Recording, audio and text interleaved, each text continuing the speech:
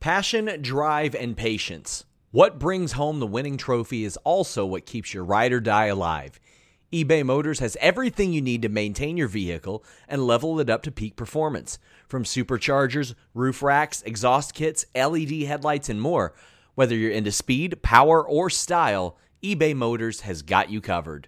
With over 122 million parts for your number one ride or die, you'll always find exactly what you're looking for. And with eBay Guaranteed Fit, your part is guaranteed to fit your ride every time or your money back. Because with eBay Motors, you're burning rubber, not cash. With all the parts you need at the prices you want, it's easy to turn your car into the MVP and bring home that win. Keep your ride or die alive at ebaymotors.com. That's ebaymotors.com. Eligible items only. Exclusions apply. Again, that's ebaymotors.com. What's so special about Hero Bread's soft, fluffy, and delicious breads, buns, and tortillas? Hero Bread serves up 0 to 1 grams of net carbs, 5 to 11 grams of protein, and high fiber in every delicious serving. Made with natural ingredients, Hero Bread supports gut health, promotes weight management, and helps maintain blood sugar. Hero also drops other limited edition ultra-low net carb goodies like rich flaky croissants and buttery brioche slider rolls. Head to hero.co to shop today. Everybody in your crew identifies as either Big Mac Burger, McNuggets, or McCrispy Sandwich. But you're the Filet-O-Fish Sandwich all day. That crispy fish, that savory tartar sauce, that melty cheese, that pillowy bun. Yeah, you get it. Every time. And if you love the Filet-O-Fish, right now you can catch two of the classics you love for just $6. Limited time only. Price and participation may vary. Cannot be combined with any other offer. Single item at regular price. Ba-da-ba-ba-ba.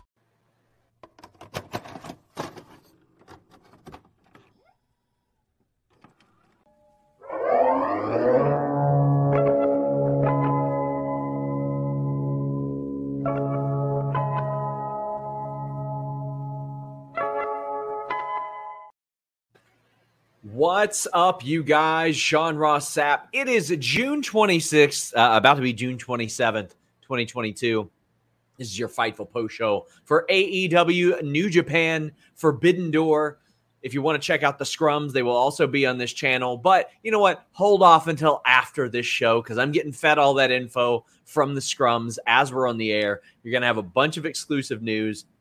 We reported a ton of exclusive news on FightfulSelect.com. I'll brag about that throughout this show, which is brought to you by NordVPN.com/Fightful, a way that you could have watched this show a little cheaper, and AthleticGreens.com/Fightful. But if there is a mascot for Athletic Greens, it is Jeff Hawkins, and here he is. Yeah, I may need Athletic Greens in a week or two. So yeah, Jeff, great to have you on. How you doing? Thank you. I'm doing okay. Okay. No. The end of the show. I'll say why I said that. No, good show tonight.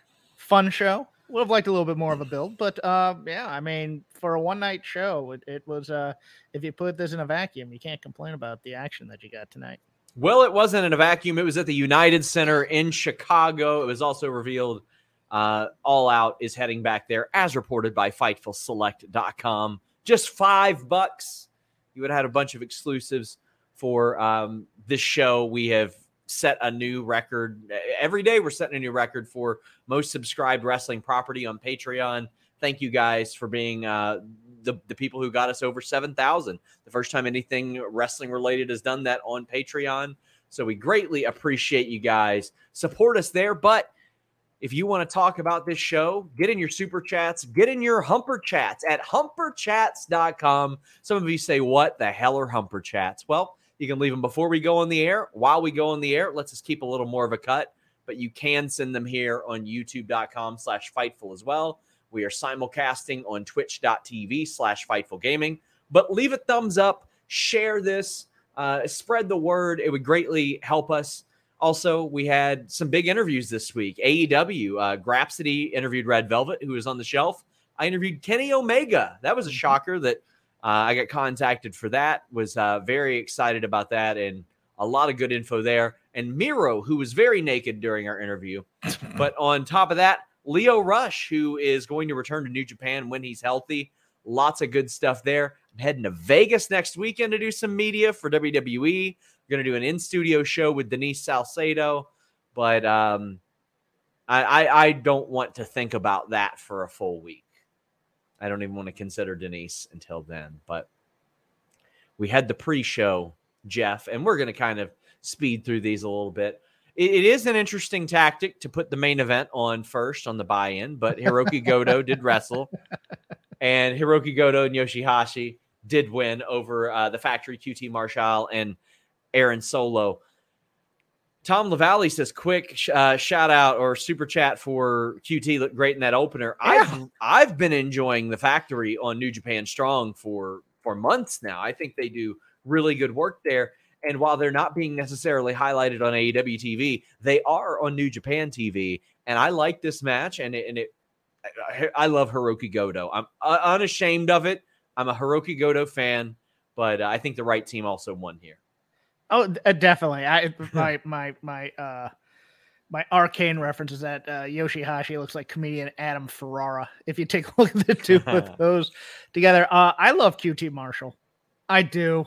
I mean, everything he does is great, and he's never going to be a champion. But damn, he's solid in comedy. He's solid in like bunkhouse matches. And tonight he's pulling out 450s and handsprings over the ropes. Even as sloppy as it was, I still marked for it. It was great. It was. I thought this was a good opener, and it was a way to continue. Well, I don't want to say continue a feud necessarily, but to continue the Factory and their New Japan run. And I've been enjoying that an awful lot. Yeah. Bacon Rashers. Yeah. Go ahead. Sorry. No, I mean, the Factory got some good play on this entire pre-show. So, yeah. Bacon Rasher says it's 5 a.m. The sun's coming up. I'm sticking with the Fightful Faithful till I fall asleep. Thanks for all the amazing coverage of wrestling. Well, thank you for being here. We're here every night. Raw, SmackDown, Rampage, Dynamite, NXT, and now even Impact Wrestling on Thursdays. Check us out. We've got a ton of shows here and also several weekly news shows as well. Joey Bag of Donut says, I complain there are too many AEW events in Chicago, but with how that crowd was, you can have all of them there. This was a phenomenal crowd. After 5 hours, Jeff, they were cheering heavily for Tanahashi making his way to his feet off of a sleeper hold. I got a little frightened because, I was like, man, this crowd's hot. This crowd's hot. And then Yoshihashi started the match with a headlock. And I just went, oh, yeah, what are we doing here, guys? But yeah, no, this was a travel crowd. This was very reminiscent of the first New Japan show that they did in Long Beach here in terms of that kind of crowd. I mean, just rabid, wanted to see it, had been a while type of thing.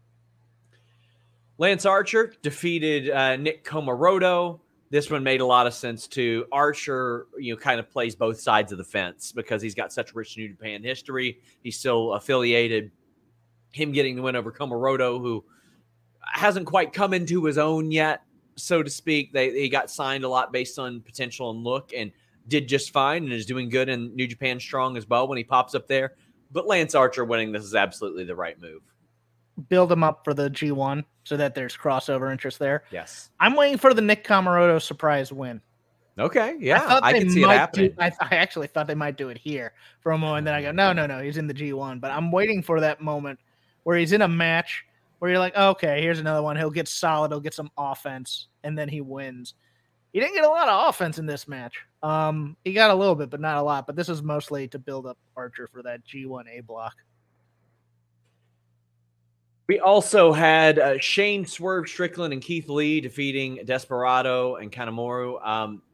So a few weeks ago, it looked like they were headed towards a split. Looked like maybe Swerve got a little trigger happy on social media about it, and they're still together. And I like that because they fit really well. And it shows you that you can overcome those problems. They're petty problems, right? Like they have a little chat and winning fixes everything, right? Well, we just went a year and then Christian decided he was mad about a battle royal. So, people hold grudges sometimes, Sean. But this team's too good to break up right now. They're just too good. I mean, this match was awesome. The post match was awesome. Yeah, I'd keep them together for a while, and I'd stop doing this teasing thing. Swerve and Lee continuing as a team. How do you feel about that? Even after they did that, I'm fine with it. I mean, if you back off the bit a bit and you say, okay, we've cooled things off, we've hashed it out, blah blah blah, and then you can bring it back at any time. It's fine to. I mean, you have this in your back pocket now. You've established that there's issues here. Now we can move away from it for a while, and then when it hits, you don't expect it.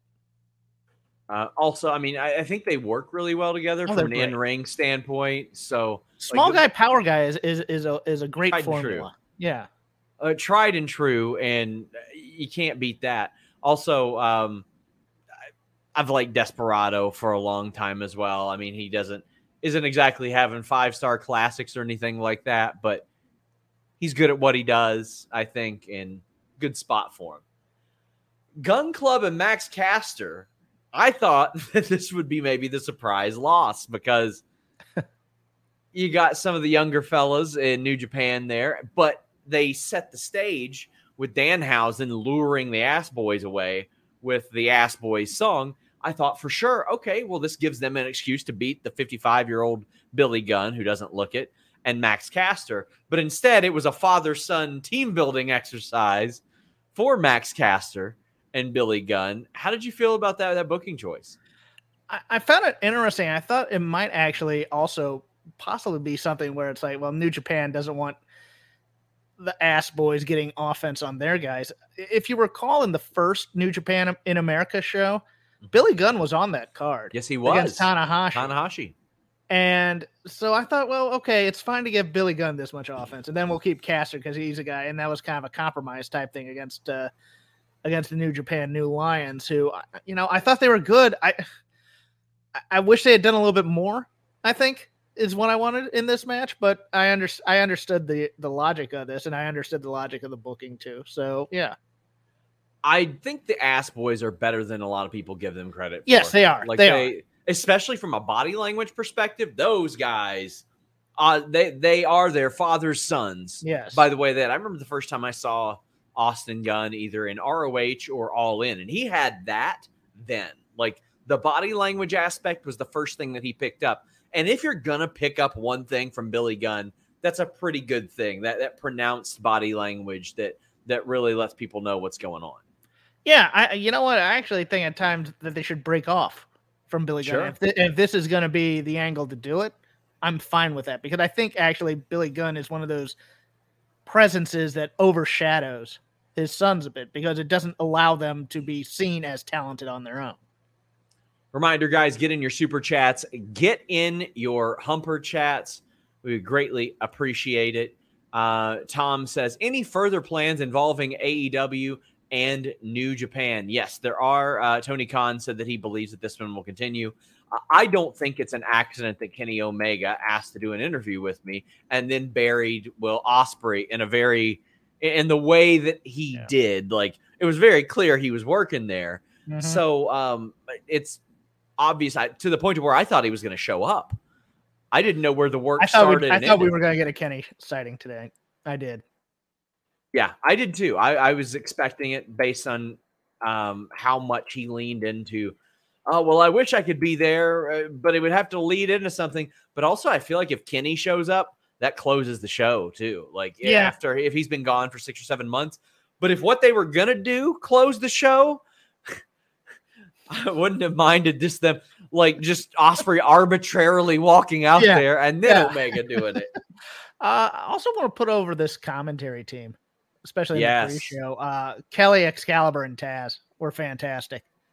I love just it plays in my old school loving. I just love the straight ahead announcer with maybe a little bit of bias there for baby faces. And it helps the other guys who are playing off of him so well. I just thought Kevin Kelly was just solid all night tonight. Was so happy to hear Kevin Kelly on commentary, and also a smart decision to leave JR off most of the show. Yeah. And to put Shivani on the Sting thing. I was actually surprised that JR came out, and then it was like, because he came out for Orange Cassidy and Ospreay, and you're like, well, that's not the match for JR or whatever. And then he stayed. I was like, oh, okay. He got to rest up before he came out.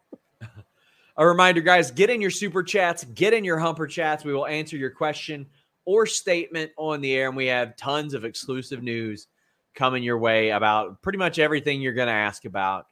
So enjoy, guys. It's going to be a fun night. Oh, yeah. N says, it'll be nice to watch Dynamite without a tournament or Forbidden Door build. It's been a while. More Andrade, please. I think we're about to get more Andrade. I think we're about to head towards that, unless he's got another big booking coming up. That match Friday was fantastic. Yes, it was. Brent Lockman agrees with you. Kevin Kelly felt invaluable on the show tonight. He really did. He did. I thought there were some problems when they had 4 or 5 people in the booth, but other than that, but Kelly was fantastic. Joey Bag of Donuts says Billy Gunn, 58 years old and still kicking ass. Billy Gunn and Sting are setting unrealistic expectations for the elderly at this point. We'll talk. Like, come on, man. I love Billy Gunn, don't get me wrong, and I have no problem if he wants to do better living through chemistry. It's his body, but at the same time, it's just like, damn, he's still so big, though. He was in that match, and you're just like, He's a giant compared to those poor New Japan dojo guys. Rayo says, first time watching in a theater, and it was so sick, minimal distractions to enjoy the incredible wrestling everyone put on tonight. Yeah, I've got to get to a theater to watch a wrestling show. And Jeff, I've mentioned this on the air. What did it for me was being at Double or Nothing last year and watching Stadium Stampede on screen with everybody else in that venue. It was such a unique environment. Obviously, it ain't going to match first show back from the pandemic at Daly's place, but I'm sure it'd be fun. Theater is always interesting to me because it's always like, I like watching wrestling with people because it's always a lot more exciting. Wrestling with that many people in a theater where I can't pause and stuff like that, it's kind of like one of those things. Okay, but popcorn and other things. I think it would be fun, maybe if I were a little younger. One of those things. Then the main show started, and what an opener! You had Yas and Suzuki against Kingston, Yuta, and Shota.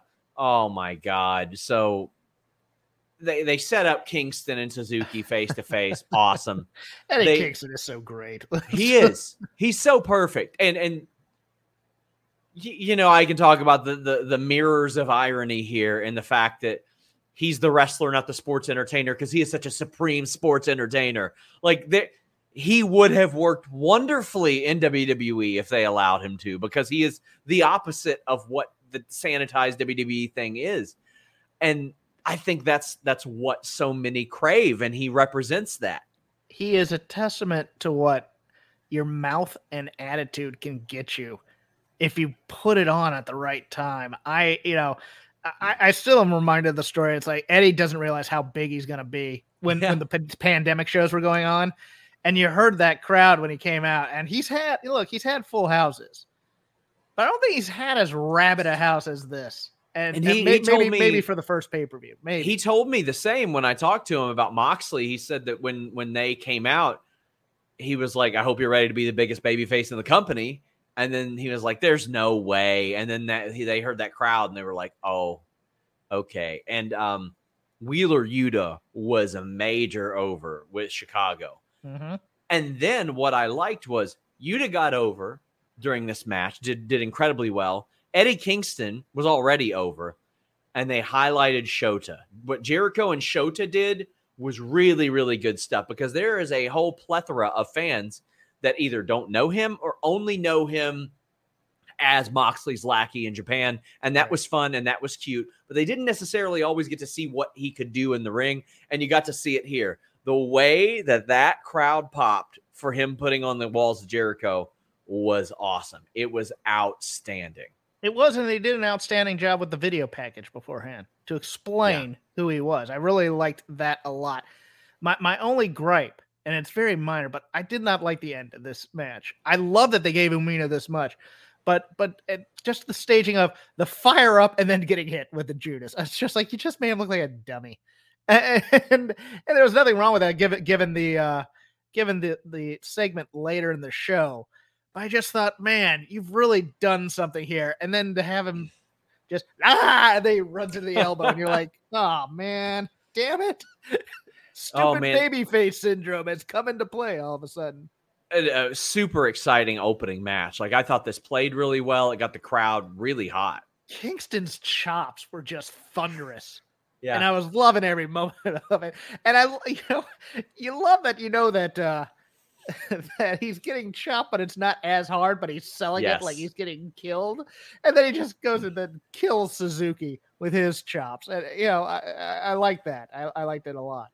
It was a good time. This match was, I think, the right one to open up the show. It made a whole lot of sense to me, especially by the way that it played out. I thought everybody played their role really, really well. Like, there wasn't anybody that I looked at and I was like, you know what? They don't fit in here. Sammy did not necessarily, the singles thing wasn't working for him. No. It was like, it was negative heat, so to speak. People just didn't want to see him. So him going back to something familiar for a while, I don't think is bad because they never really had that split with Jericho. Sammy and Ty are fantastic.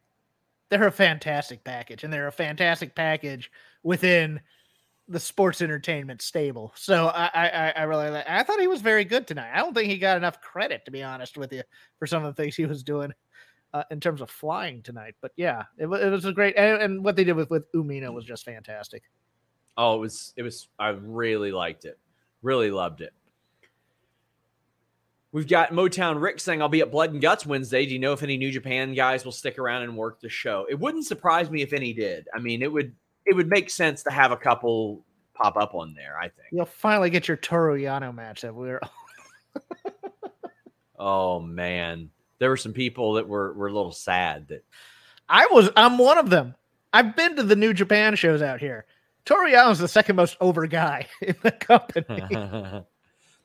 Drew asking if there's any idea as to Naito's absence for this show. No. Wish I had something more for you. John says that was one of, if not the best pro wrestling pay-per-view I've ever seen. 30 years as a fan. I'm proud to be one tonight. There were like a couple hiccups, but other than that, I thought it was just an incredible show. Just unbelievable. Later on, Shooter got pocket sanded by Yas backstage. How'd you feel about that? I loved it. I respect you. I respect you. I respect you. Fireball. I'm just like, there you go. Yeah, got hit with the fireball. And Cool Hand Anja's switchblade comb. Yes. It's getting over with me. It's always great. It's always great. Somebody said that they believe that Naito is still recovering from eye surgery. Nope, he's been back in the ring. He's worked a whole bunch of matches over the last few weeks in Japan.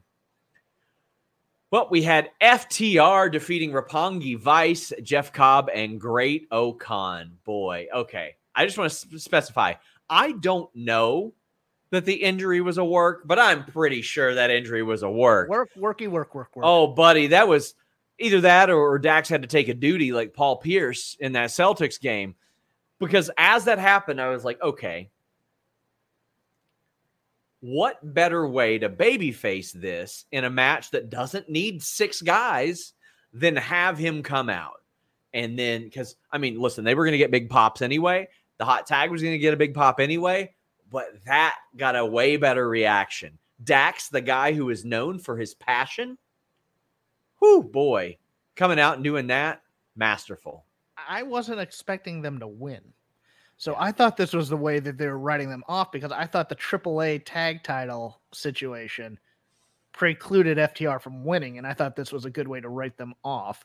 Yeah. When he came back, I was like, oh, okay, we're doing that. That said, Dax Harwood might be the wrestler of the year for the first half of 2022. He's incredible. He's incredible, man. He's just... This show is sponsored by BetterHelp. If you had an extra hour in your day, what is the first thing that you would do? Read a book, take a nap, play some video games, do something for a friend, volunteer. A lot of us spend our lives wishing that we had more time. But the question is, time for what? And if it was unlimited, how would you go about using it? The best way to squeeze that special thing into your schedule is to know what's important for you and to make it a priority. And therapy can help you find what matters to you so you can do more of it. Therapy is so valuable. It's gotten me through some tough times, really helped me reflect on things that are important, specifically with BetterHelp. If you're thinking about starting therapy, give BetterHelp a try. It's entirely online, designed to be the convenient, flexible, and suited to your schedule. This is so beneficial when you've got that crammed schedule and you can't even imagine finding that extra hour. You can do it all from home. Fill out a brief questionnaire, get matched with a licensed therapist, and switch therapists at any time for no additional charge. Learn to make time for what makes you happy with BetterHelp. Visit betterhelp.com/Fightful today to get 10% off your first month. That's BetterHelp, HELP.com/Fightful. It's so flexible and it can help you find that social sweet spot with BetterHelp. That's betterhelp.com/Fightful.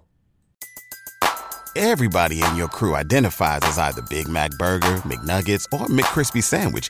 But you're the Filet-O-Fish Sandwich all day. That crispy fish, that savory tartar sauce, that melty cheese, that pillowy bun. Yeah, you get it. Every time. And if you love the Filet-O-Fish, right now you can catch 2 of the classics you love for just $6. Limited time only. Price and participation may vary. Cannot be combined with any other offer. Single item at regular price. Ba-da-ba-ba-ba. Having a year between the Briscoes match, between the other tag matches, and then with the CM Punk singles match and the Cole match. I want him to show up at Against All Odds and beat the Good Brothers for the Impact Tag titles. Take those too. Yes, please. I do it all. I don't win every set of titles that they'll give these guys, and they deserve it, because these are the two guys that walked up in their gear and said, we want our releases backstage from WWE. And they said, no. Here's the tag titles. And here's more of them. They said, no, you don't get it. It's not about us and the tag titles. It's about the division. Yes. And then they said, well, no, here's $700,000. And they said, no, that's not it. No, and they didn't want the money because they knew that no. Yeah. 800, 850. Come on. Maybe we can get you to $1 million, Mark Carrano said. And they said, no. But you know what would be nice? If you let us keep doing this Randy Orton thing. And they said, bump that. Not only are we splitting you guys, we're putting you on different brands. And they hit the bricks. And now look at them. Yeah, that whole Randy Orton thing. I personally loved the relationship with Sasha and Bailey as the She-Rival. I thought that was a nice thing. Look, these guys care about tag team wrestling. I care about tag team wrestling, so I care about FTR a lot. They're my favorite team. They're everything I want to watch, and they do it the right way. All their feuds hit. All of their matches are when they are calling the match and doing all the little things in there that make tag team wrestling fantastic. I mean, they're must watch, and even this match was fantastic. I thought. I would much rather seen the Okan Jeff Cobb 1-on-1, but Roppongi Vice was pretty damn good in this match too. Yeah. And sometimes when you're passionate about something, you get a little crabby about it, you get particular about it, and that's how FTA exactly. It's my gimmick. What are you doing? Yeah. By the way, we get the Alex Sauer Graps review going on concurrently on FightfulSelect.com right now if you're into that sort of thing. How hard is he working right now to find things to hate about this? I know, right? But I think their passion really shined through, because when I would talk to them, they'd be like, "Man, I can't believe that we're over as baby faces." And I'm like, really? Like, you had to know eventually you're getting over his baby faces, because people appreciate people who care, and they cared. And this match was killer. There was the snafu towards the end, the referee snafu. Yes. Just because you bridge with your pin doesn't mean that resets the count. The shoulders are still down, but the ref physically counted 3, verbally counted 2. This was Turner, right? Because Turner had a few of these tonight. Where yes, he did. Looked like 3 a couple times there, and I think some of them was. Yeah, I think it was a little lost in translation on the Tanahashi one, but yeah. So especially, what happened was, you got Rocky. Was it Rocky Romero going for the pin there, and he had Dax's shoulders down. Yes. But then he leans back on the bridge after one had already been counted. So what Paul Turner does is he didn't really miss a beat with his hand. But what he did verbally was reset. He went 1. Yes. And then he went 1, 2. So, oh man, it was the crowd was letting him have it. Oh yeah. And then about 30 seconds later, they didn't care because FTR won. And that's all they wanted was FTR to win. Yeah. So, I mean, sucks, but ultimately, I don't think that's what the match is going to be remembered for. James says, AEW more than anything does tag team wrestling so well, but FTR is just the best. They must be a dream to book. Well, I tell you what, I don't know at what point you can keep avoiding giving these guys an AEW tag title shot. And we are, 2 months away from All Out now? So that seems like the move. FTR Young Bucks for all the marbles. For all the marbles. Yep. Seems like the move because let's look at the rankings right now, Jeff, which I never do. Bryan Danielson, Jon Moxley are number 2. Well, they ain't going to team up anytime soon. Jungle Boy and Luchasaurus just lost the tag titles. Hobbs and Starks just had a title shot, as did Lee and Swerve, and they're facing one another. So, I mean, maybe you could fit in a title match between who wins between Team Taz and Swerve and Lee as a singles type of thing, or a 2-on-2 instead of a triple threat. But I think you got to build towards FTR. Let's have a multi-week build here, kids. Let's do this. Let's just start cutting promos. Let's do the Briscoes FTR thing, except on TV, where we can all watch it. You know, I mean, one of the best builds to dream matches like this was actually the Tully and Arn versus the Midnight Express type of thing, and this is what it feels like. This feels like that kind of, oh, here we go. Let's do this. Let's build this up. Let's make it heated. And then when they get in that ring, as we saw with FTR and the Briscoes, if it's heated and you think these guys hate each other, it's so much more of a better match. So, guys, by the way, we are going to have constant updates from the scrum here, so you don't even have to go watch that damn thing. We got them here. And one of them is Sheldon Jackson saying, can't wait until Death Before Dishonor, July 23rd in Lowell, Massachusetts.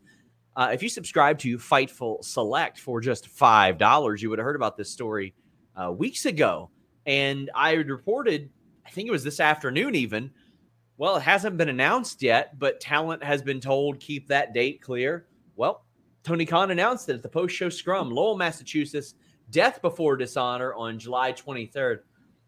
Listen, I just want to say this. Up yours, Bobby Cruz. I talked to him for an interview yesterday, and he's like, are you sure Death Before Dishonor? That would be this other show because it was always, no way, Bobby Cruz. I'm right.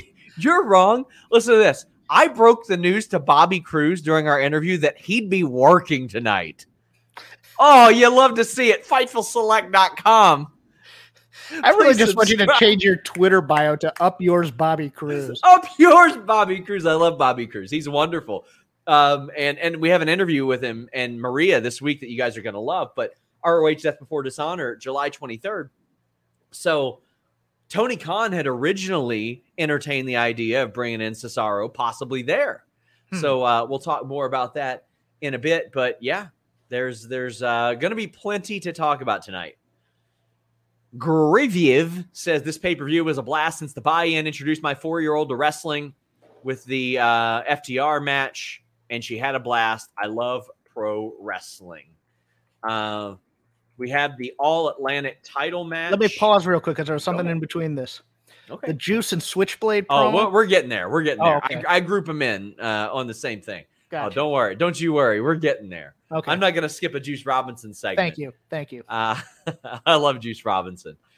In fact, you know what? We'll go ahead and talk about it now. I like Juice Robinson, so I did an interview with him when he was working the I'm leaving angle. Right. He's like, hey, you going to report that I'm leaving? I was like, well, you're not. I was like, so no, but if you want to come on the air and say it, I can't stop you from just blurting it out on the air. And he did. And he is such a fantastic talker. He is just so magnificent. He is like, you look at him and you're like, how did they not get it with him? How did they? Of course, we know who they is. But yes. How did they not get it with him? He is nothing but money, that guy. This entire segment was one of the best things AEW's done to build up a person that we had never seen on TV. Yeah. And this is what they need to do a lot more of on Dynamite, is just the 30 to 60 second. Get yourself over, talk to the camera, do a promo, nobody interrupts. And it worked and was effective, and Juice and Switchblade were both fantastic in this. I loved this. I marked out hard for this.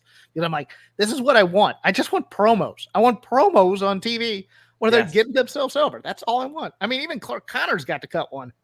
It was the most Brad Armstrong promo ever. Yes. I say that in the most. But that's okay. I need some Brad Armstrong promos. Yes, it was just, hey, happy to be here. Go do my best. Let's do this type of thing. It was vanilla as hell, but it was him, and he was talking, and he was saying something, and I was cool with it. It was great. And that's the thing. I think the Brad Armstrong promo worked fantastically for this match that we're about to talk about, because he quite literally was not supposed to be there. Yeah.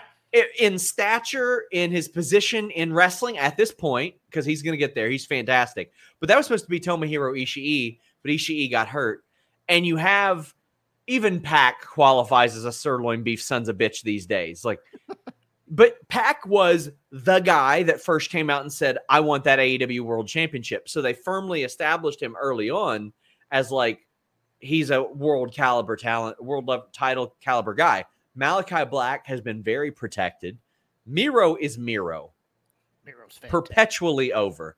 Wouldn't turn his camera on for our interview because he was naked, by the way.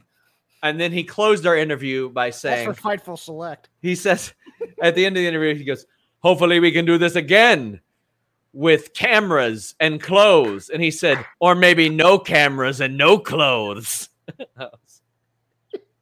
I love him so much. And then I said, he's like, I'd be a nudist if I could. And I was like, do you think a nudist character could work? And he was like, absolutely not. He is so funny. He is so wonderful. I said, who do you think is the Sarah Connor of pro wrestling? He said, probably Lana. Amazing. Amazing sense of humor on that guy. Check out that interview, guys. But this was the perfect pace that I thought it needed to be. And Clark, I thought, really fit in where he needed to. He got those hope spots, and he got that the crowd would roar for him. Chanting for him. Yes. If you had told me before this match, who's going to get the chance from the audience? I'd go Miro, Pac, maybe Black, as you know, that ironic thing. I got some too.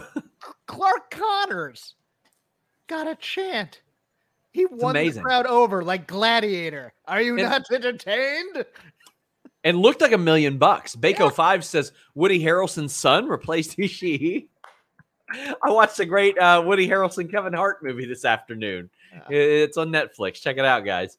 But Kyle Collins says the Atlantic 4-Way and OC Osprey matches were matches of the night for me. Everyone was their A game, but about time Pac had a championship. It was. I also love the table spot. I loved Kevin Kelly screaming, "Get that child away from that table!" Like he was concerned. He was very concerned. That got me to look up. I was at my phone at the time. Like, yeah. He's worried about a child. My God. Oh, man. By the way, we do have articles going up on the Scrum as the night goes on as well. So keep it locked, Fightful.com for all your coverage. Pac winning the title, I felt like had to happen. He's been lost in the shuffle far too much. Miro has been TNT champion. I got sold a ticket a couple times. I was like, are they about to have Pac tap to Miro? Are they about to have him do that? Because he was in that game over for a long time. And by the way, the crowd loved the game over. Cranking on that back, too. They got a camel clutch over big. I thought I was done with that move. After Scott Steiner did his lazy ass leaning over, his chin lock that he paraded around as a camel clutch, I thought I was done with that move, and Miro got it over. Well, hey, I mean, Umino getting a sharpshooter over, or Walls of Jericho over after that, after a pay-per-view full of those that nobody was cranking on those things. Yeah, there's hope for us all, Sean. Yeah. The match itself, how'd you feel about it? I thought it was solid. I I wouldn't say spectacular, but it was very, very good. I mean, look, Black and Pac can do this in their sleep. I mean, they've been feuding for 6 months now. So yeah, it's one of those things where it's like, those two are great. Clark Connors was the X factor here, and he was outstanding. I thought. I really kind of wanted to just see Miro just kill him and then pin him, but and Miro was great too, and the way they got Miro out of there with the mist, I thought was such a great visual. If this belt is what I think it is, I think Pac is the guy though, because you send him to like say a DDT or a New Japan to defend this belt as kind of the goodwill ambassador type of thing. I think that's a solid move, and he's the guy to do it. And especially with him, I mean, quite honestly, they've given him quite a bit of time home. Yeah. Here and there, like whenever he needs to. He's at home for a month at a time. Jesus says, love the Malachi Miro spot. Should be a great match. I like the strike exchange afterwards. I was expecting a little something more than that very clearly like improvised strike exchange that got derailed a little bit. Yeah, I think my favorite was Connors brings in Black, and he starts striking at him a bit. And I think it was even like the play-by-play goes, well, that's a bad idea to do because of your inexperience. And then Black starts striking him, and Pac just slides in and starts kicking him and doing the roundhouse thing. Connors too. Yeah. Like, man, Connors, you just picked terrible timing here. Well, Pac ends up winning. I think it was the right call, as did you. Flim Flam Andrew says, Hangman's ascent to the title was some of the best long-term storytelling ever. Clark Connors sending Miro through that table was some of the best short-term storytelling ever. Oh, man. We have Aries saying, what's up with Britt Baker? Is she injured or just taking some time off? Well, I mean, I don't know if there's necessarily a spot for her right at this moment, but I mean, she was working 2 weeks ago. She worked Dynamite a couple weeks ago, so she's still around. To build up other people in that division so that she doesn't become a Charlotte in the division. Yeah. Oh, the dudes with attitudes. No Johnny Ace. Yes, indeed. Indeed. Let me tell you, he's going incognito for a while, I think. I noticed he didn't add him on that list when Tony was reading them off. And listen, if you want to go incognito for a while, our friends at NordVPN.com/Fightful are here to help. You know what? If you wanted to be in Lithuania, perhaps, and order this pay-per-view, maybe you could have gotten it at a much more reduced rate. In fact, you could have.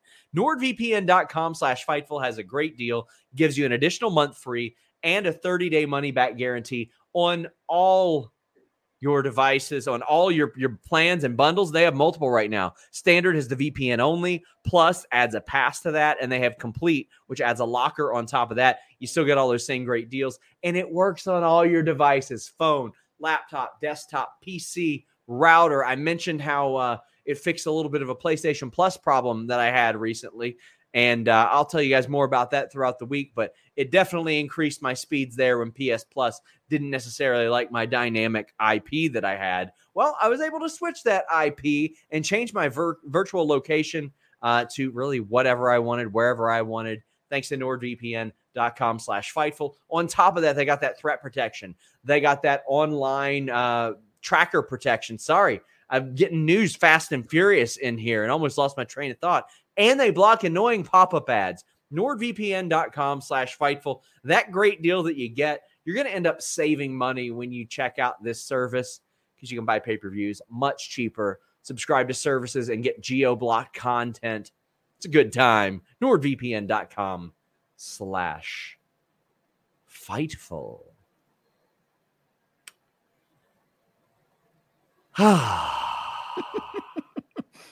Jay White got cut off during the scrum. Oh, did he? For being in character. I guess. I don't know what, or got cut off the scrum for being in character. I'll ask Luis for some more clarity there, but Jay White does stay in character an awful lot, and those are generally out of character scrums. But The dudes with attitudes and the Young Bucks rejoining the Bullet Club for a day. I love that. They played the hits. They dipped into their nostalgia stuff for this, but fucking Sting, man. Jeff, I'm going to tell you a story real quick, Jeff. Go for it. The first memory I have of pro wrestling, yes, is some Texas cage match bullshit. Can't remember. It's the one where Sting messed up his knee. But I see Ric Flair standing in the corner of a cage. I see the Great Muta standing in the corner of a cage. Then I see colorful Sting climbing a cage. All three of those men are still at it, technically. Was that the one where Sting also tore his ACL and was out for a few months? Yes, that was it. It just ruined the entire... But I mean, that's what brought me to wrestling. I will never... I took for granted Sting's 2015 run and his TNA run. Yeah. But honestly, none of that shit was nearly as entertaining as the stuff that he does on a weekly basis here. I am going to say something that is sacrilege to people of my generation. I am a generation ahead of you in the wrestling fandom, Sean Ross Sapp. AEW Sting is better than ECW Terry Funk. Hey, I'm with you. And I love what ECW Terry Funk did. I love the ECW Terry Funk. He was great. I love the middle-aged crazy doing moonsaults and ladders and all that stuff.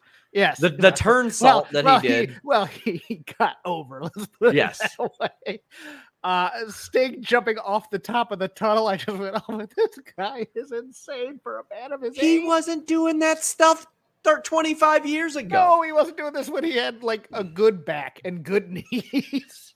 This is this has surpassed Joker Sting run for me. Yes. It's past Main Event Mafia, and I liked Main Event Mafia an awful lot. Main Event Mafia as well. I believe there was also a run that I thought was really underrated in TNA, when I think it was like Sting, Nash, the Pope, and Joe. And they were constantly telling people for months, they're like, Bischoff and Hogan are assholes. And they looked like heels until Bischoff and Hogan turned.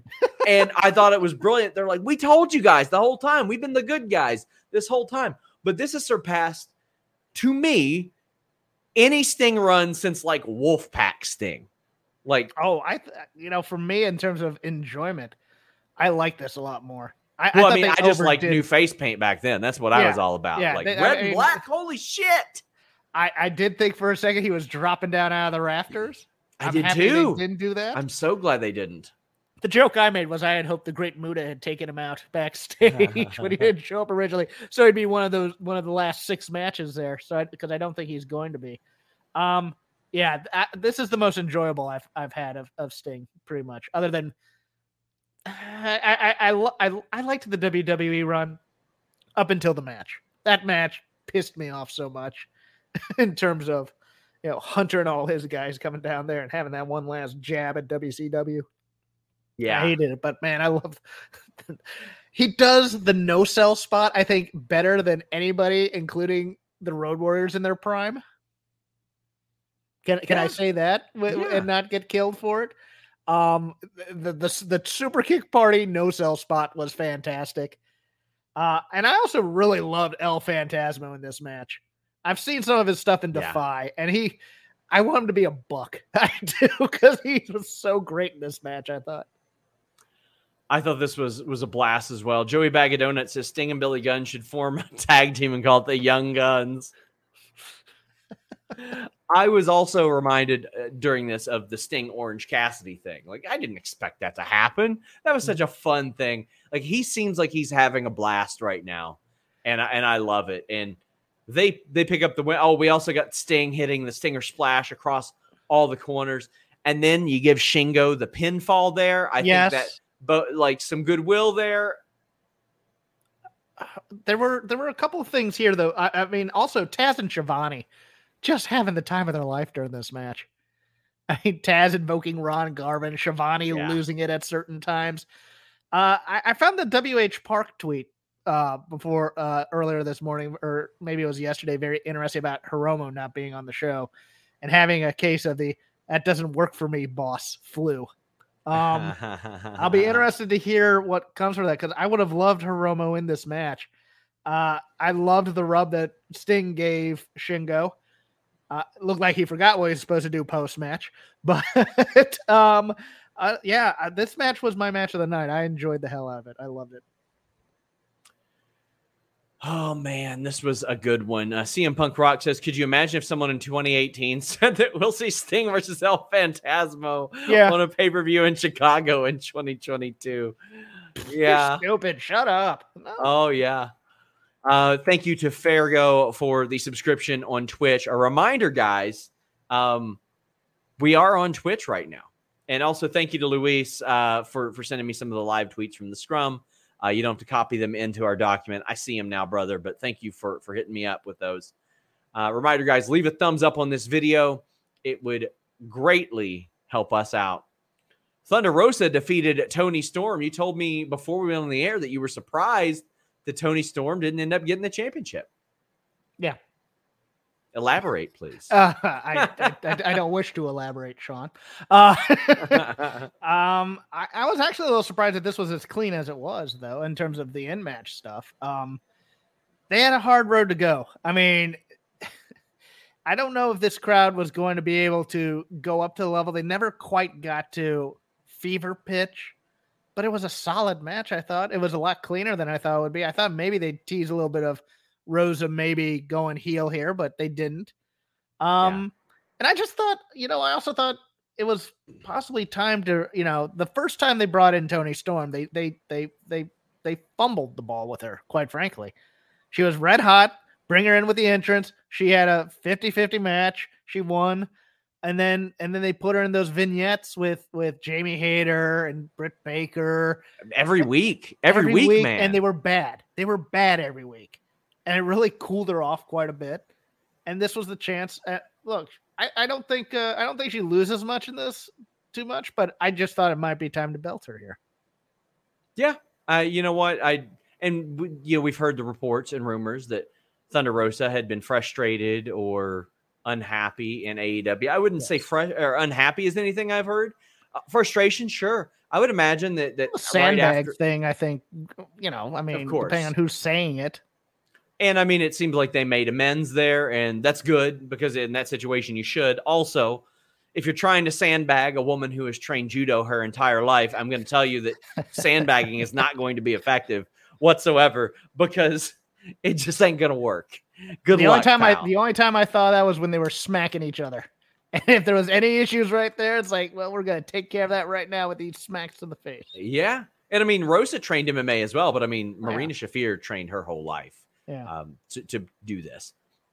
CM Punk Rock says, what's the best women's match in AEW history and why is it Thunder Rosa Toni Storm?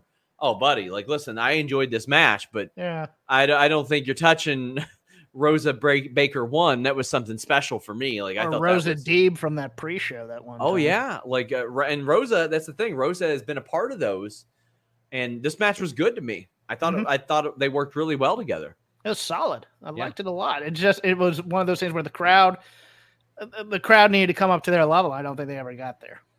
Yeah, and I don't think the crowd was necessarily bad or anything. No, they weren't. But they weren't excited for it either. DJ Page says, loved this show. Only complaint was Tanahashi not winning, the weird finish to the Fatal 4-Way, and the dead silent crowd to the women's match. I wouldn't say dead silent. Maybe relative to everything else. Will Ospreay defeated Orange Cassidy. So here's a bit of a scoopski I had reported on FightfulSelect.com. It is just $5 a month, guys. And some people say, listen, man, I can't because gas is $5 a gallon right now. Stay home. Who cares about a social life? Stay home.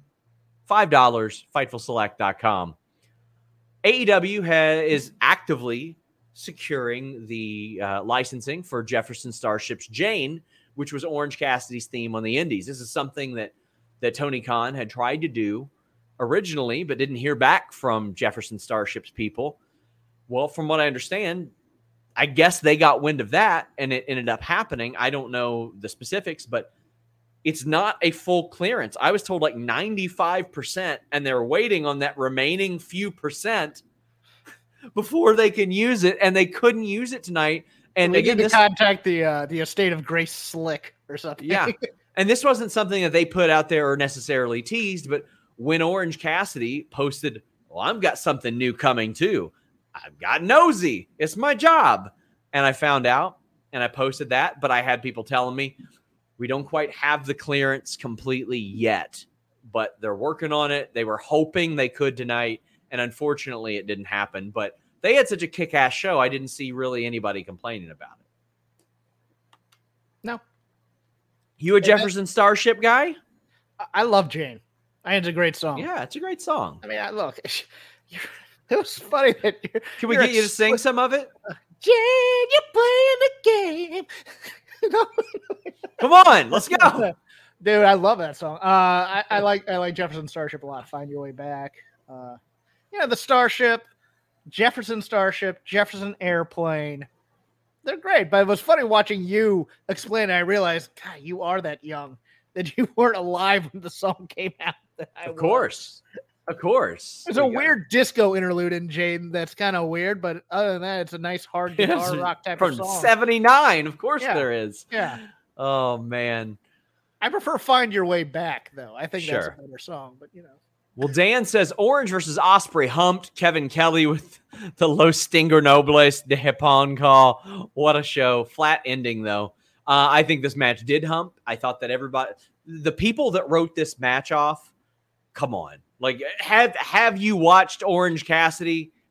This is the thing that happens every time. Like, once a year, people write him off like the guy can't work or can't do something interesting. And then he does one this of those match. People, Sean. What the hell's wrong with you, Jeff?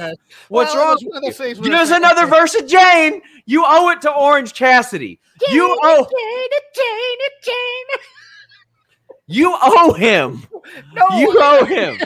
How dare you? No, it was just one of those things where I'm like, okay, it wasn't the match people want. Nobody wanted to see Osprey versus Orange Cassidy, and then eventually I sold myself into it. So I came to Jesus, Sean. I did. It wasn't like I was just coming into this pay-per-view and going, me. What a lot of people on Twitter think I watch wrestling. Oh man, I hate this stuff. It is stupid. I don't want to do it. No, it was fine. I love this match. It was great. JR tapped out halfway through, but I liked it a lot. Yeah, he sure did. We have CM Punk Rock saying that may have been the match of the year to date. What's Orange Cassidy's best match ever, and why was it against Billy Goat? Oh, it might be against Stokely Hathaway. Okay, I like. Have you seen that? I liked the three-way for the title. Yeah, it was really good too. Really good, but the Will Ospreay match was right now probably my favorite match as Orange Cassidy. There was some Chikara stuff that was really, really amazing, like the hair versus mask match. Mm-hmm. And well, yeah, those are the top two. You know his stand out to Chikara me. stuff better than I do. So. Yeah, I mean, there was some really good stuff as Fire Ant that was just unbelievable. Revolution 2020 is a good one too. Yeah. Yes, Just yes, put that it in was. the chat. Yeah, it was. Keith Below says, I was at the show, amazing crowd. Really thought for a moment Cassidy was going to win. Didn't like how the show ended, but looking forward to BAG. Well, they had me sold a couple times, and even then, like, I love the beach break as a finish. Or as a move. I love it. It's incredible. Ospreay cycling through his finishers worked in a few ways. There's a whole lot of people that don't necessarily follow New Japan, and they know those as his finishes, as opposed to the back elbow, as opposed to the breaker, whatever the hell it was. I can't even remember think of the name of it off the top of my head. The Stormbreaker, I think it is. Yes. There you go. But they know the Os Cutter and stuff like that, and they went through all of them, and Orange Cassidy kicked out of them, and he is protected in AEW. And I thought this did nothing to hurt him, his first big match back, and I thought that he delivered incredibly well.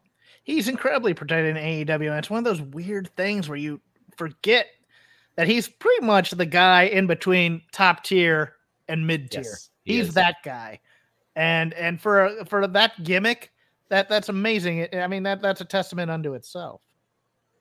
Guys, so far, just so you know, there's been Okada, John Moxley, and Jay White at the media scrum. Tony Khan now sits in with everybody on those. So any pertinent notes we will pass along to you. Jay White was unpleasant and in character, and Tony Khan did he slap him too? Because I'm hoping for that. Tony Khan said, and they say that I'm erratic at these things, which was a nice line there. But we had Will Ospreay winning, and then he and his cronies lay a beat down on Orange Cassidy. And this leads to Roppongi Vice coming out, but it leads to Katsuyori Shibata coming out, and he was ready to whip some ass. Okay, so I don't want to say everybody. People expected Kenny Omega largely because of him and his comment that Will Ospreay does a lot of great moves and has like 20 forgettable 5-star matches. Mm-hmm. I don't think anybody was disappointed by Shibata, though, because no. I don't think anybody expected Shibata. By the way, loved the Max Caster line about Shibata earlier in the night, but this was awesome. However, I think Shibata was going rogue and trying to conjure Orange Cassidy into a strike battle, like the light strike battle. Okay. I think that's why he called him back in the ring. I think he was getting him to face off, and that they were going to do the little kick, light punch, because with Shibata, that is high art comedy right there. Yeah. Like, that is amazing stuff. Even if he did like a little light headbutt to make to as a wink and a nod to that. Okay. He wanted to throw. He wanted to. I could go with that, and I think that's part of the reason why Excalibur reacted to the visual as he did. And I think that gives me a little bit more insight then. That's what I think was happening. I think that Shibata, and it's so funny because people who don't watch New Japan or their performers think, oh, just nonstop serious wrestling. No. They get the sports entertainment aspect of this too. And if they're familiar with Orange Cassidy, he is aware of how much that would pop everybody. But the sunglasses was good. The little thumbs up was good. This was fun. Shibata is wonderful. Mm-hmm. CM Punk Rock says Shibata, greatest pay-per-view. It's almost like they want to... what you were saying about Shibata is almost the opposite is true for Orange Cassidy. It's almost like they make him too serious in these matches where he might win. Then, we got to bring him back to the lighthearted, funny Orange Cassidy again. Yeah, I don't disagree with that whatsoever. You have Kenshiro saying, even being cursed as hell, this was the show of the year so far to me. Shibata showing up made me produce noise so unholy it scared my dog. Jeff, as this show rolled on the pay-per-view, I was like, man, yeah, they're missing a lot of people, but they got an entire company's stars applied to this as well. You've got Shibata popping up. You've got Okada. You've got Tanahashi. So that really made up for this, and really, I think it really bought AEW some time. Well, for me, at least, it also gave a nice respite, no offense to the women's match, from the multi-person and multi-team matches, which I just thought, after a while, just kind of became a bit of a blur. After a while, I like having a one-on-one match here, or one team versus one team type of thing. So it was a nice little oasis there too. James O'Rourke says, man, things sure are cheaper in Lithuania. Oh, especially with NordVPN.com/Fightful. James O'Rourke says, a little thing, but I'm glad the black trench coat is back. Thanks, Fightful, for all you do. Hey, buddy, we just talk about wrestling. Ain't hard to do what we do, but we love doing it with you guys. And we love doing it on FightfulSelect.com today. And I want to thank those of you on Select that were cognizant of those that wanted to avoid spoilers. But we had reported that promo material for Blood and Guts had been produced for Claudio Castagnoli, the former Cesaro. We had reported yesterday that he had been training at Flatbacks as well. And Claudio showed up. And what a friggin' pop that guy got. CM Punk Rock says, I have no idea how Cesaro, and then it just cut off. But how did this feel to you for as the fill-in, as the replacement? Because I know there are plenty of people who only know wrestling over the last 10 years that do not understand that much of the work that he put in the 2000s paved the way specifically for what we are seeing now with AEW. It paved the way for that style and for a whole generation of sports entertainers to be like, well, we kind of miss what we did. We kind of miss that. I thought this was awesome. Yeah, no, the debut was fantastic in terms of the pop. Yeah, I mean, look, everybody liked this guy except Vince McMahon. Yeah.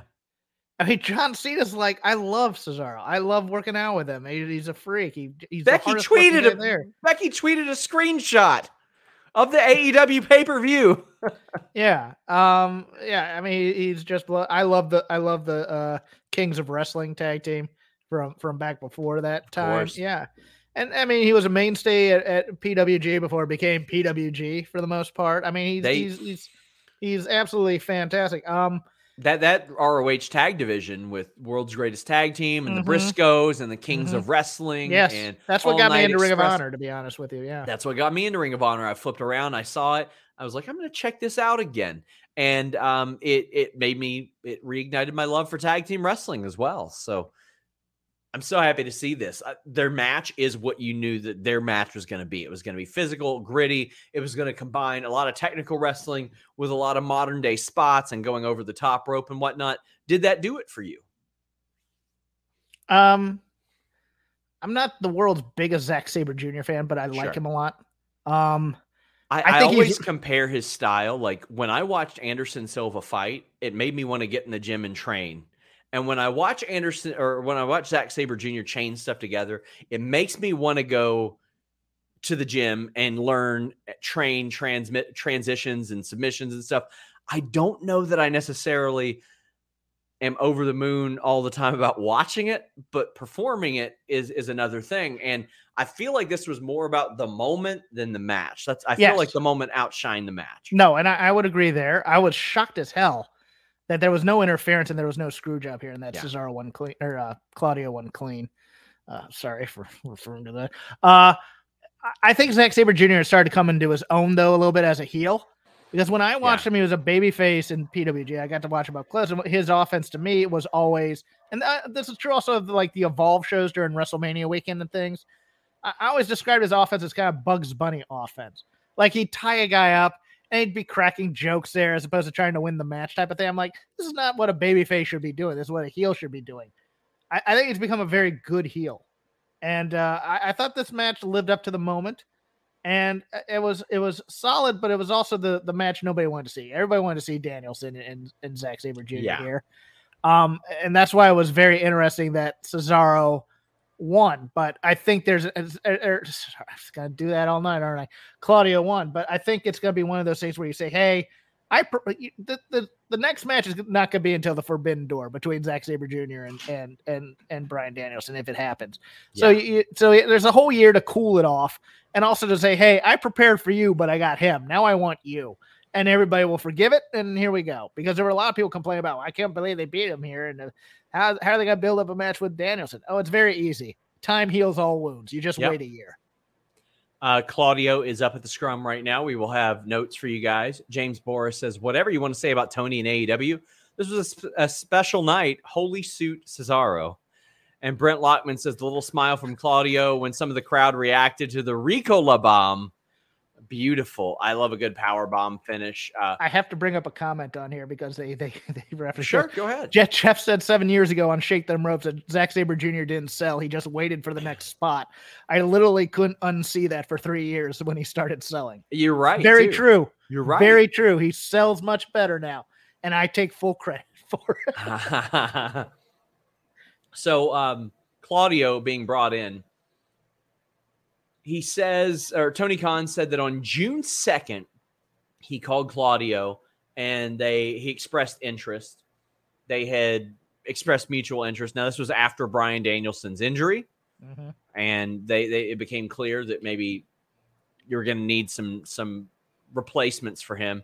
And Bryan Danielson talked to Tony Khan on the phone last weekend and told him he wasn't feeling 100%. As soon as he said that, they're 8 days from a pay-per-view, and he says, if you're not feeling 100%, you're not wrestling at the pay-per-view. You're not doing that, and good on Tony Khan for that. That being said, there were definitely some people on this show that were not 100% that wrestled on this show. Yes. But Bryan Danielson wanted Claudio to fill in for him, and he's like, well, that's funny. I've got him under contract, so you're lucky. And he had already signed Claudio by the time that came around. I can tell you that I've since heard that Claudio had been training in the ring for several weeks in Orlando, which is great. But they thought that it might be like Ring of Honor where they brought Claudio back at, which would have been very cool as well. Would have been a great moment, but getting him in helps a lot. But do you think that I'm not acting like the spot that Keith Lee is in is a bad thing right now? Everybody can't be at the top, but do you think that it's going to be that same type of situation where it's like, oh, well, it fizzles out after a few weeks? I think it depends, because there's that added layer of the drama with Eddie Kingston. Yeah. And if they play into that for TV and for an angle, which it looks like they're going to do, I don't think he cools off as quickly as Keith Lee, because what they did with Keith Lee was they signed him, they brought him out, and then they immediately stuck him on Rampage. Yeah. You know, same with Swerve. Oh, look, here's our big new signing. He'll be on Rampage on Friday as opposed to the big show on Dynamite type of thing. I don't think they're going to make that mistake with him here. I do think after Danielson comes back, he probably gets lost in the shuffle of the BCC, though, because the goal here, Moxley and Danielson are the stars. Yuta's the guy you're building up. He seems like a fourth wheel, literally. And I think they're leading to a Claudio Eddie Kingston match, because I mean, they worked the angle on social media a lot. I asked Eddie Kingston some goofy question about lunch, and he said if he ever had a salad with Claudio, he'd stab him in the face with a fork. Claudio says that he feels like a kid in a candy store in AEW, and it fits, and he's happy. Eddie, what's your favorite beverage? I like Coca-Cola, and I would slit Claudio's throat if I ever saw him. Exactly. We're still going to have some notes for from this scrum, obviously, but it's good to see him here. He is a fit there. Not only that, he's going to help the future generations as well. All Elite Dan says, didn't like the camera being on the fans and not being able to see what they were seeing during the first part of Claudio's entrance. I agree. This happened multiple times throughout the night. This was Kevin Dunn-esque bullshit. No, we'll get to a missed shot later that was huge that they needed to do. But I will bring up one thing. I loved that Claudio addressed the cameraman rumor. Oh yeah, where he goes and stands next to the guy that everybody was accusing of being him, and goes, "Yes, see, we're about the same height." But yeah, they missed on that big time. Yes, very much so. Go opposite. There are so many companies, Jeff, and I hate what they do. They go opposite video screen nonstop. The hard cam is the video screen. And when I would ask ROH, why do you do that? And they're like, well, we spent a lot of money on those video screens. And I'm like, well, what about the fans that spent money to be there that you want to see cheer? Oh, wait, nobody makes any noise there. Yeah, I'm not looking for their perspective. I don't care about people who paid to be there cheering. I don't want to watch them. I want to watch the actual show. And this was the only... The one parallel I don't want him AJ Styles at the Royal Rumble. Yeah. I don't want him to hard cam the video screens. I hate that. Let me see the audience then, but I don't need their up close facial reactions. I don't need the whoa face type of thing. I constantly refer to Maven and Undertaker, that elimination. There weren't any up close crowd cuts. You could see the looks on Maven and Undertaker's faces. You could see the disbelief on the crowd. You could see people putting their hands on their head from behind. Like, you didn't need to have it beat over your head. Yeah, when Brock beat the Undertaker at WrestleMania. Yeah. Now, don't get me wrong, I liked at least a couple of those shots, but it's like, let's bring it back here and let it linger a bit, okay, guys? Yes. Guys, get your super chats and humper chats in. I would greatly appreciate it if you did. Also, All Elite Dan says, sucks that Cole got injured and that drunk fan. Oh, there were two of them. Outside of that, a joy to watch. Had so much fun. Well, Jay White retained the IWGP Championship. James O'Rourke says, I really thought Okada was going to win. I did think that was going to happen. I thought that there was a possibility they switched it back, but they didn't. The finish was awkward, and Adam Cole ain't doing so hot from what I understand. JN says, is he legit hurt? Patrick Flanagan says he looks injured. Hope he's okay. I had heard rumblings that he had a concussion around Double or Nothing or after.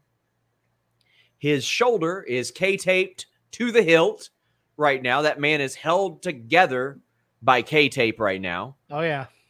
Torn labrum that he's been working with while Dipshits on the internet are talking about this. He ain't a body guy. He ain't a body guy. Buddy, I would love to see you function with a torn labrum, much less Booker T. That's pretty awesome. No, that isn't. But just trolls on the internet. I don't listen to Yeah, Booker T. All due respect to him. But guy's been working through some shit, and it's obvious. And I thought that he was going to get taken out early in this match. That's what I thought was going to happen. Okay. And that didn't happen. And in AEW New Japan's position, like, you don't want Hangman or Okada taking a pin here. You don't. But man, the way that ended with the missed Rainmaker and then the Blade Runner hitting on Okada and then you pin him and he tried to kick out too. Like, I don't know what happened. I don't know if Switchblade said, "You're staying down, brother." But listen, if Switchblade did do that and he got him the fuck out of there, good on Switchblade. I'll just say that. Awkward finish doesn't matter as far as it relates to keeping somebody safe in the ring, but that was rough. Yeah, there was a little bit of this. I thought there was a chance that they might belt Page here, and then they'd belt Tanahashi as kind of a quid pro quo for the two things. Match. Look, the match everybody wanted was Okada and Page. So even with White and Cole in this, it was a match that we didn't really want. It was still very, very good. Don't get me wrong. I thought the communication was breaking down between Cole and Okada in there, and I thought there was supposed to probably be well, let me tell you, I'm glad that fucking Rainmaker didn't hit. Yeah, well, I thought there was supposed to be a knee in there too, and I think Okada just didn't understand the spot, so they went back to another clothesline there. Yeah. We also didn't need JR bringing up that he felt that the finish was flat. I thought that was man, he needs to stop that real quick. Yeah, towards the end, that was very awkward. Like, you saying on the air, "Well, that's anticlimactic." Yeah, well, now it's even more anticlimactic because you just brought it up. Yeah. No, you cover for it. His job is to cover for it. Yes. So that's such bullshit. If Jay White was trying to say that thing, JR just goes, "Hey, that looked like they changed the finish right there." Don't do that. Yeah, I think there were all communication problems with Okada because of the language barrier. I gotta be honest with you. That's what it felt like to me, and that's why I think this fell flat a little bit. And as well, Cole's too injured to be in this match, to be honest with you. I think he just needs to be resting. When I heard that he got that concussion like about a month ago and he's dealing with the shoulder thing, I was like, okay, well, they'll take him out of this match. Like, he'll get attacked early on or something like that. They'll swerve, like, he could have some minimal contact. Listen, the guts on that guy has is incredible. Like that, and not only that, like, when people say the type of goofy shit they say about him, you can't find a better human being in wrestling legitimately than Adam Cole. And you know why he's doing this. He's doing this because he's a team player and everybody's out. And he's like, well, shit, if I'm out too, what does that do? And it's rough, man. It's rough. Ready, Set, Mech says, okay, the pay-per-view was amazing despite the injury that have occurred. OC Ospreay was magic. The 4-way match was off, but I hope Cole is okay. Me too, man. Because I love watching Adam Cole work. The post-match of this, they it's funny because they're doing an angle and the camera misses it.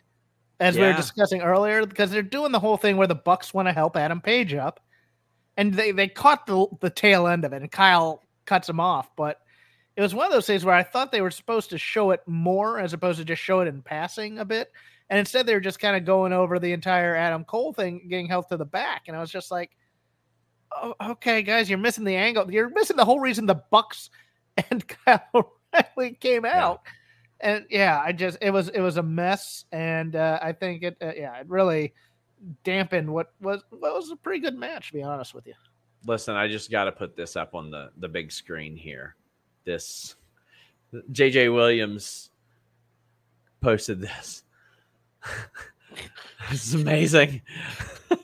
Tony's face on there is just like, oh my God, you saved my life. I can't believe you came in. Fucking Adam got hurt too. Thank God you're here. I needed this. Oh, poor guy. You never get hurt. Yeah. They crush your jaw and you're back the next week. You're so great. His teeth shoved up through his brain. Doesn't matter. I was at that show. Oh, that man. Survivor Series out here in LA, and that was just brutal, man. Action says, I really thought after Jay White hit the ring and everyone was ready for the bell, we were going to hear Battle Cry and Kenny was going to join commentary. Unfortunately, we didn't get that. That's a bummer. But you know what you can get?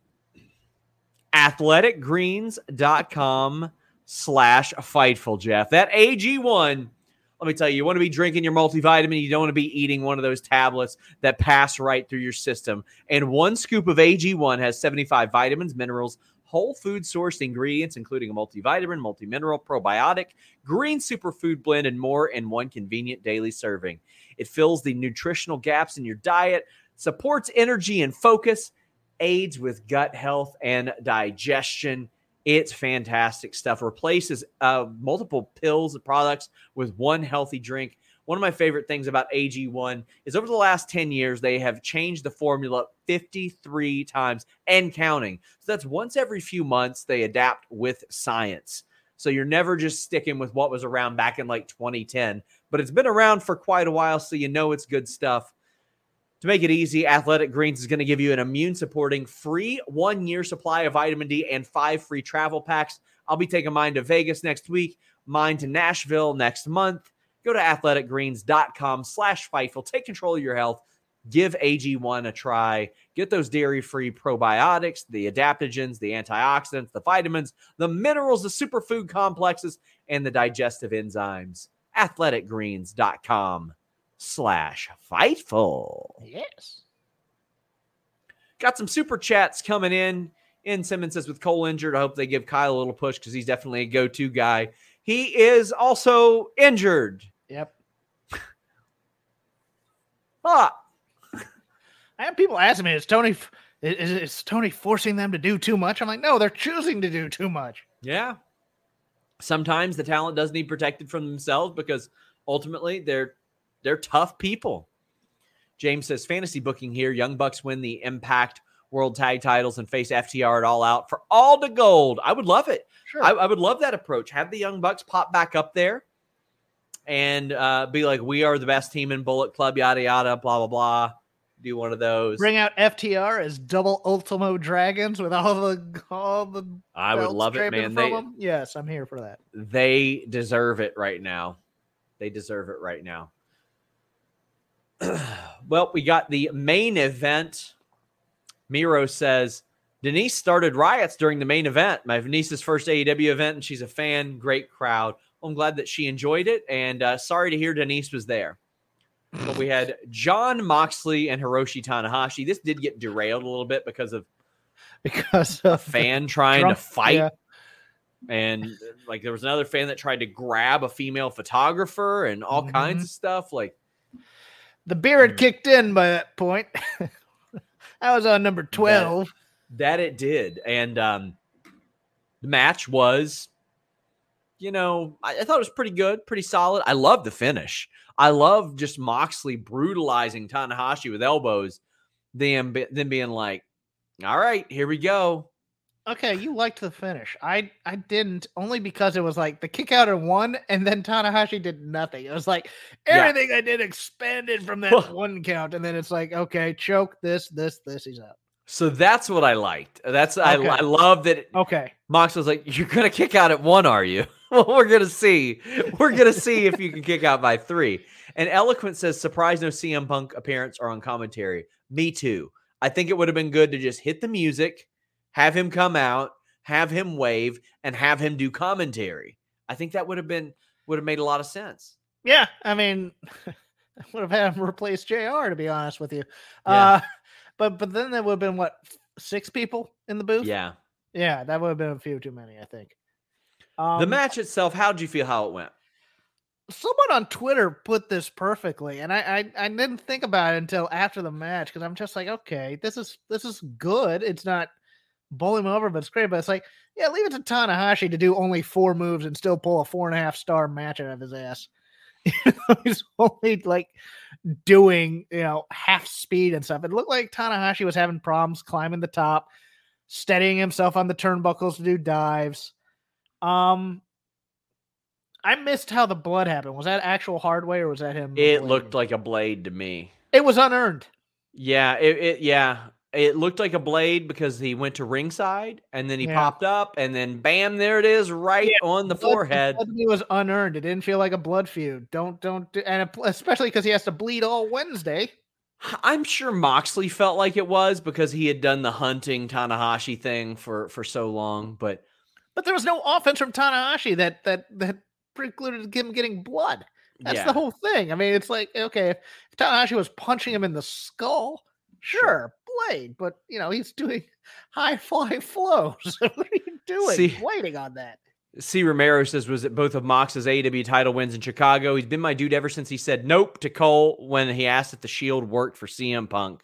Now he just has to beat Punk at a later date. Oh, there's some lore to add to that as well. Like, I love that. Like, that Punk was supposed to lead the Shield at one point because they will reference that for sure. And Chris Hero was supposed to be in it originally.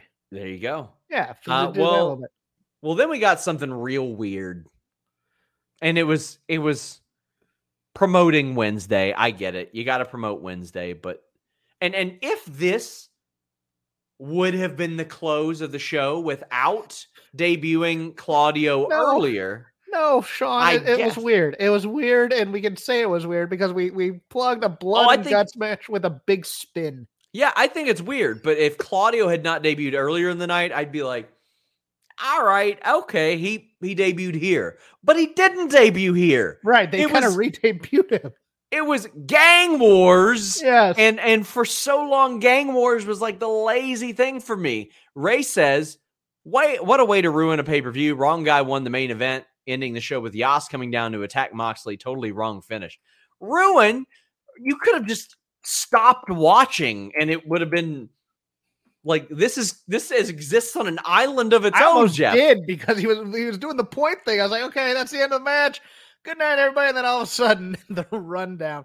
Somebody asked if this is he said it was a Read the Steed. He said something like, "This is his first time seeing Tanahashi. Is he always a little bit off like this?" I go, "No, he's older. It's jet lag, and he's dealing with some injuries. Yeah. So it looked like when isn't he dealing with some injuries? Well, no, but that's true. But it looked like he was about half speed. Tonight."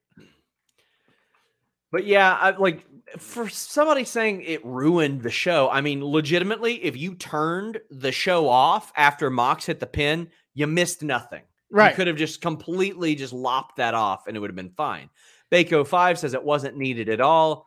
Black Gold says, I got to know what's up with Eddie and Claudio. Why was Eddie so enraged? Eddie hates Claudio. That's why. Yes. Everybody loves Claudio except Eddie. Eddie hates Claudio. Why? I don't know. He just does. And that's always been the lore. That's always been the case.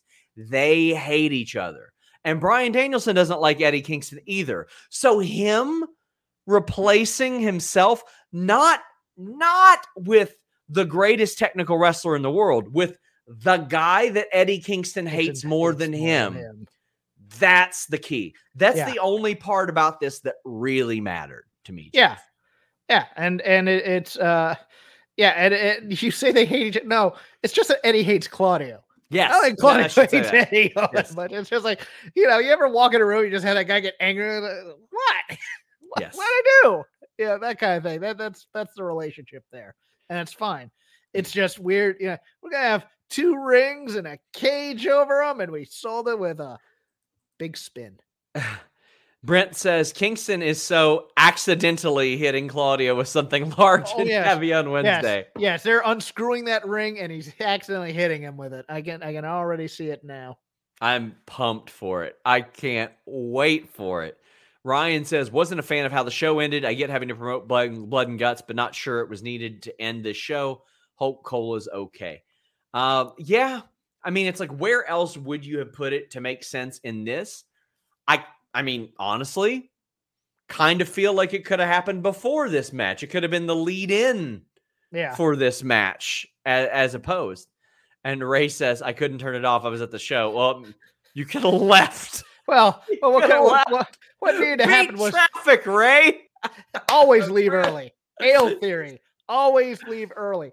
No. What they should have done is they should have had everybody fighting around the arena and Tanahashi and Moxley just kind of staring at each other, tired and exhausted while it was all happening. It would have been great. Oh man.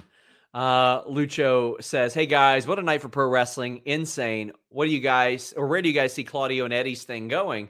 Lots of thanks for work covering up everything." From Argentina. Well, I think it's going to lead to a match at All Out. And if not at All Out, a big Dynamite match ahead of that. Headlining a Dynamite somewhere, possibly. Yeah, I mean, look, I'm looking forward to Blood and Guts because if it's anything like Anarchy in the Arena, it's going to be spectacular and it's going to be bloody and I'm going to love it. I do love this storyline of Eddie Kingston has like a bunch of people. They're just pissed off at him, and they keep on coming to the company. I love it, man. Everybody hates Eddie. That's going to be the name of the next thing. By the way, guys, we're getting some notes in from the Scrum FTR that they're getting a lot of people in there. But FTR say they're going to defend their titles internationally, and they want to solidify their names throughout the world as well. I mean, man, good for them to get that and take one step further, because this is the closest we've had to something like this all-encompassing unification of tag titles outside of WWE. Also, Thunder Rosa appeared to the Scrum, talked about Jade Cargill briefly, says that she's going to be visiting Tokyo Joshi Pro. She's going to be doing some stuff in AAA as well. So that's good to hear. But Ready Set Mech says, with all the dust settled, I'm hooked for Blood and Guts. Sorry for being a broken record, but I'm hyped to see it as my first event live. Love you guys. Keep kicking ass. I mean, that's going to be a fun show for you to go to. AEW is a fun experience. And I'm just trying to think. I'm trying to think of international tag teams I want to see FTR face. I think, Dangerous Techers is on the list. Yeah. Aussie Open wouldn't be a bad match, I think. Yeah, we've also got a note that Cash apparently watches Grapsody. I'm not surprised. I'm not surprised at all. Grapsody is a very popular show among talent specifically. And we have some AEW people watching right now. Oh, no. Right now. But I apologize. Guys, we have a concurrent stream running right now in Fightful Select. Go over there, subscribe. It would mean an awful lot. It's not just breaking news. We have shows all week long on Fightful Select. Post Raw, post SmackDown shows from Alex Palowski. I have a Q&A every week or a Reckless Speculation podcast. We do a backstage report that recaps and adds onto the stories that we've broken or additional details on other things that we have exclusively. We have Figure Hall and Card Hall. We've got Coexisting with Rob and Maggie. Rob's just been dropping all kinds of shows over there. I gave him the green light to do preview shows and other review shows. And we've got the Weekender. What did you just scoff at, Jeff? Oh, King of the North, who just loves me. He says, sorry, AEW people have to see Jeff Hawkins. Oh, is this a shoot? Probably. I don't know. Is this a shoot? I can never tell if it's a joke with him or not, to be honest with you. Is this a shoot, man? Mm-hmm. It's not cool. It's not cool, King of the North. Nah, he's fine. It's not very royal behavior. People can have their opinion. Not very royal behavior, King of the North. I like him. He's nice to me. Oh, yeah. Either way, let the people know where they can find you, except for him. Well, yeah. Well, Sean asked me how I was doing, and I kind of said hello. So I'm gonna give you all some news, a little scoop. I go into surgery for a tumor in my bladder on July 7th. So look, I don't know how it's gonna go. Things happen. I appreciate all the support from Fightful over the years, and you guys have been great. Up until then, you can find me at Shake Them Ropes on the Voices of Wrestling Network. Chris Novembrino and I giving kind of a lighthearted / snarky look at all the news in stateside wrestling, both WWE and AEW, a lot of there. Also on Wednesdays after Dynamite, I do the Dynamite show over on Fight Game Media with Paul Ace Fontaine over there. And I'm on the bench here. I'm the sixth man for Fightful whenever they need somebody. I'm in there, but yeah. So there's been a lot of heavy stuff on my mind. This was a great discussion or diversion from that. And I hope to be talking to you after the second week of July. I hope so as well. Heal up soon, obviously. Best of luck, and sending our love to you. And yeah, man, I wish I could make a joke, but I'd feel. Wilson, you sent the game-winning email at the buzzer, avoiding a 4:55 meeting on everyone's calendar. How did you do it? I got a huge assist from Grammarly, an AI writing partner that helped me make my point. 96% of Grammarly users say that it helps them craft more impactful writing. Would you agree? Grammarly helped adjust my tone to navigate tough work conversations. And it works everywhere I write, so I can quickly communicate effectively. Your teammate used Grammarly to summarize an important document, making a 3-pointer. How did he do it? It only took one click. When everyone uses Grammarly, everything just makes sense. You made an incredible slam dunk to end the game. The meeting was canceled, and your team will go home champions. Go to Grammarly.com/podcast to download it for free. That's Grammarly.com/podcast. Easier said, done. Everybody in your crew identifies as either Big Mac Burger, McNuggets, or McCrispy Sandwich. But you're the Filet-O-Fish Sandwich all day. That crispy fish, that savory tartar sauce, that melty cheese, that pillowy bun. Yeah, you get it.